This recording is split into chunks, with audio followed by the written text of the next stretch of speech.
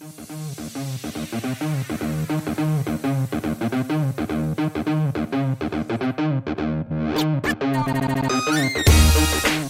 I'm Evan Marc Katz, dating coach for smart, strong, successful women and your personal trainer for love. Welcome to the Love You podcast, where you'll learn how to operate from a place of confidence and make better choices with men. When we're done, I'll let you know how you could apply to Love You to create a passionate relationship that makes you feel safe, heard, and understood.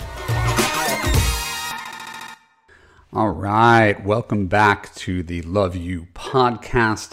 This is an Ask Evan Q&A, reader question for paid Love-Splaining subscribers.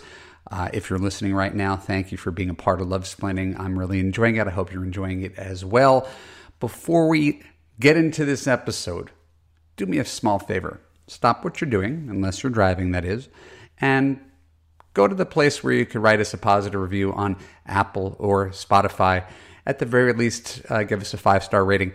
It makes a difference. I see it. The algorithm sees it. It exposes these ideas to other women who need it.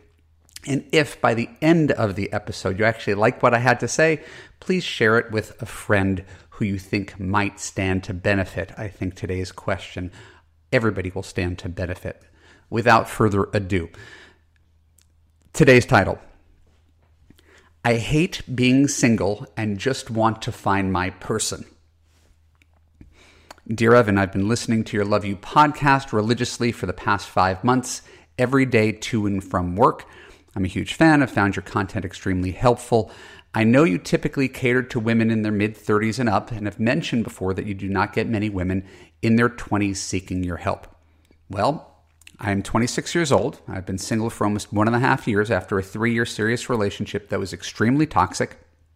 I stayed single for a bit and did the work, and I've been on 10 dates in the past 13 months, with the longest relationship only lasting 6 weeks. I hate being single and cannot stand when people say dating is supposed to be fun. I find it absolutely insufferable. I just want to find my person. I had such low standards in my last relationship, so I feel I might be overcorrecting and my standards may be too high now.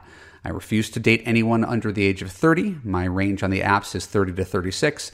Not only because I typically lean toward older men, but I have it stuck in my head that they are more mature or marriage and kid-minded and financially stable. Not a bad idea, as an aside. I consider myself very conventionally attractive according to societal standards. I have a hard time giving average men a chance at all, or really any man for that matter, for fear they are just using me for my looks. I am wondering if you could offer some advice to women in their 20s trying to date with intention of marriage and kids. I already keep texting to a minimum, try to meet in person sooner rather than later, and have even begrudgingly tried giving guys outside my type a chance. It feels like the pool of age-appropriate men who want serious relationships is more like a tiny, muddy puddle. I feel extreme pressure in dating because I know even if I met someone tomorrow, it would take 2 to 3 years of dating, then at least a year engagement, and I'd still be in my 30s when having kids, barring any fertility issues. Thank you so much for all you do. As much as I want to enroll in Love You, it is out of my budget right now, so your blog, podcast, and Love-Splaining have been a godsend. With much appreciation, Laurel. Dear Laurel, first, thanks for your heartfelt letter. You've ably articulated how hard it is to be single without even sharing all the worst details. Don't worry, I'm here to help validate what's wrong with dating in men. Men have infinite options on dating apps. Men have nothing to say in their profiles. Men have nothing to say in their texts. Men will text forever without asking you out. Men will disappear in the middle of texting. Men don't ask questions on the date. Men try to get sex too quickly. Men don't think sex necessarily involves commitment. Men sleep with multiple people at the same time. We could go on, but I am conscious of the value of your time. The point is that dating is fraught. Phones and apps and Gen Z and non-monogamy only make things worse, or at least more complicated. I hate to be a tease, but the full episode is for paid Substack subscribers only.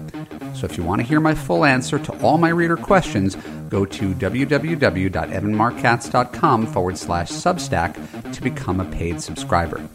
In addition to that, paid subscribers receive the ability to ask me questions and get coaching on my podcast, an advice column in which I answer your questions, a podcast in which I offer you live dating coaching, the ability to comment on all posts and join the dialogue in the Lovesplaining community, and exclusive content that is unavailable to the general public. Just go to www.evanmarckatz.com/Substack to join for free and upgrade for all the bonus content. Thanks, and I look forward to seeing you in the Lovesplaining community.